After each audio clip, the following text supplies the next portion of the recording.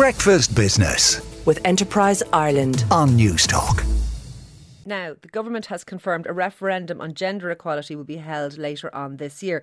Labour leader Ivana Bacik joins us now. Ivana, you chaired the Oireachtas Joint Committee on Gender Equality. I'm sure you welcome this news.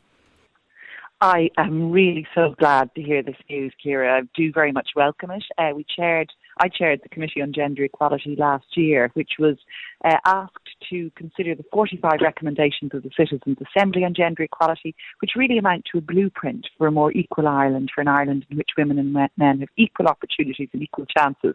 And the recommendations of the Citizens' Assembly, which we then took forward into an action plan, and many of them focused on childcare. I was very interested to hear you and Shane discussing that just now. They focus also on women in sport, women in leadership generally, on the education system and so on.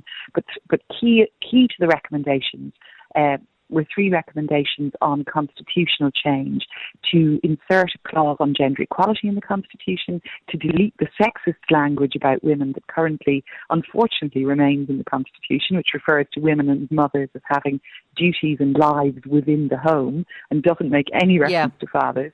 And then, of course, to change our definition of family in the Constitution, because currently the definition of family relates only to the family based on marriage, and the Citizens' Assembly and our committee recommended that would change to be more inclusive. That all sounds very reasonable, and all of those I would support. However, we spoke to Orla O'Connor from the National Women's Council yesterday on the programme, and she was...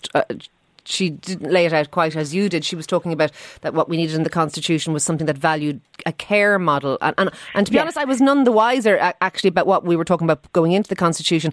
And I felt an alarm bell go off in my head that vague, ambiguous value systems in the Constitution perhaps were not a great idea. We've inserted things in the Constitution previously that we've lived to regret. I thought bin the women in the home stuff and move on. Do you think we do need to put something in to replace it? Yes, and that was the other crucial aspect of the Citizens' Assembly recommendations, was that they said to us, you must delete the sexist language about women. That's absolutely long overdue. It's very outdated and so on. But we should also insert a recognition of the role that care plays within our society. And so, as you say, that's quite a difficult thing to frame. We wanted to frame it in such a way that we wouldn't have unforeseen consequences, but that we would recognise the value of care. Why, Ivana? I'm not being facetious. Why do we need to recognise that in the Constitution? I understand why we should recognise it as a society. I understand why carers do such Trojan work. I understand that the unpaid legions of people who prop up society, that we should value them. I understand all of that. I don't understand why we need to put that into a legal framework in the Constitution. I fail to see the why with this. Well, Ciara, put it this way. The Constitution is our fundamental legal document. It sets out a series of, in many cases, aspirational values and goals for our society. And there is a sense, and I think this came up before when a previous government recommended just deleting the sexist language about women. There was a sense that if we do that, we should also ensure that we don't lose a statement in the Constitution that values the caring role, and indeed that also recognises the rights of those who are being cared for. And care is so undervalued in our society. And here on International Women's Day today, I think we recognise that women, as you've just said, do in fact carry out the vast bulk of caring in both within and outside the home. If we look at caring professions, if we look at caring families. But anyway, you were in support of all of that. But can I ask you just briefly before I let you go? Obviously, the eviction ban is being overturned. Your reaction to that, Ivana?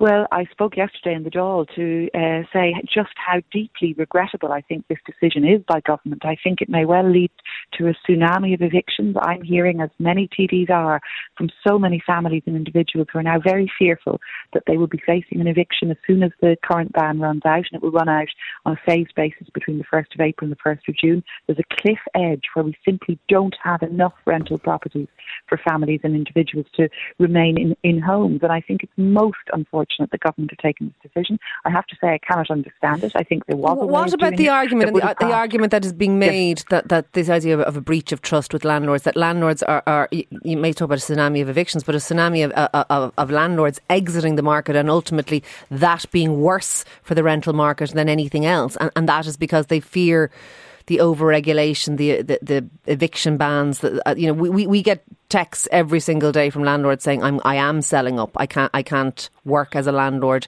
in the current rental environment in Ireland.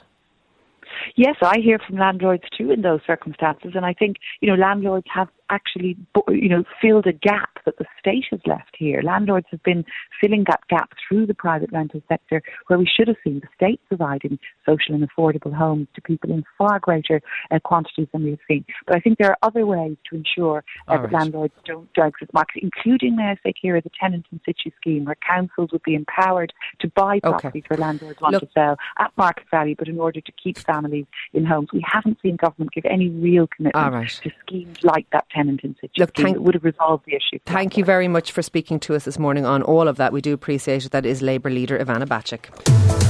News Talk Breakfast with Ciara Kelly and Shane Coleman. In association with AIR. Weekday mornings at 7 on News Talk.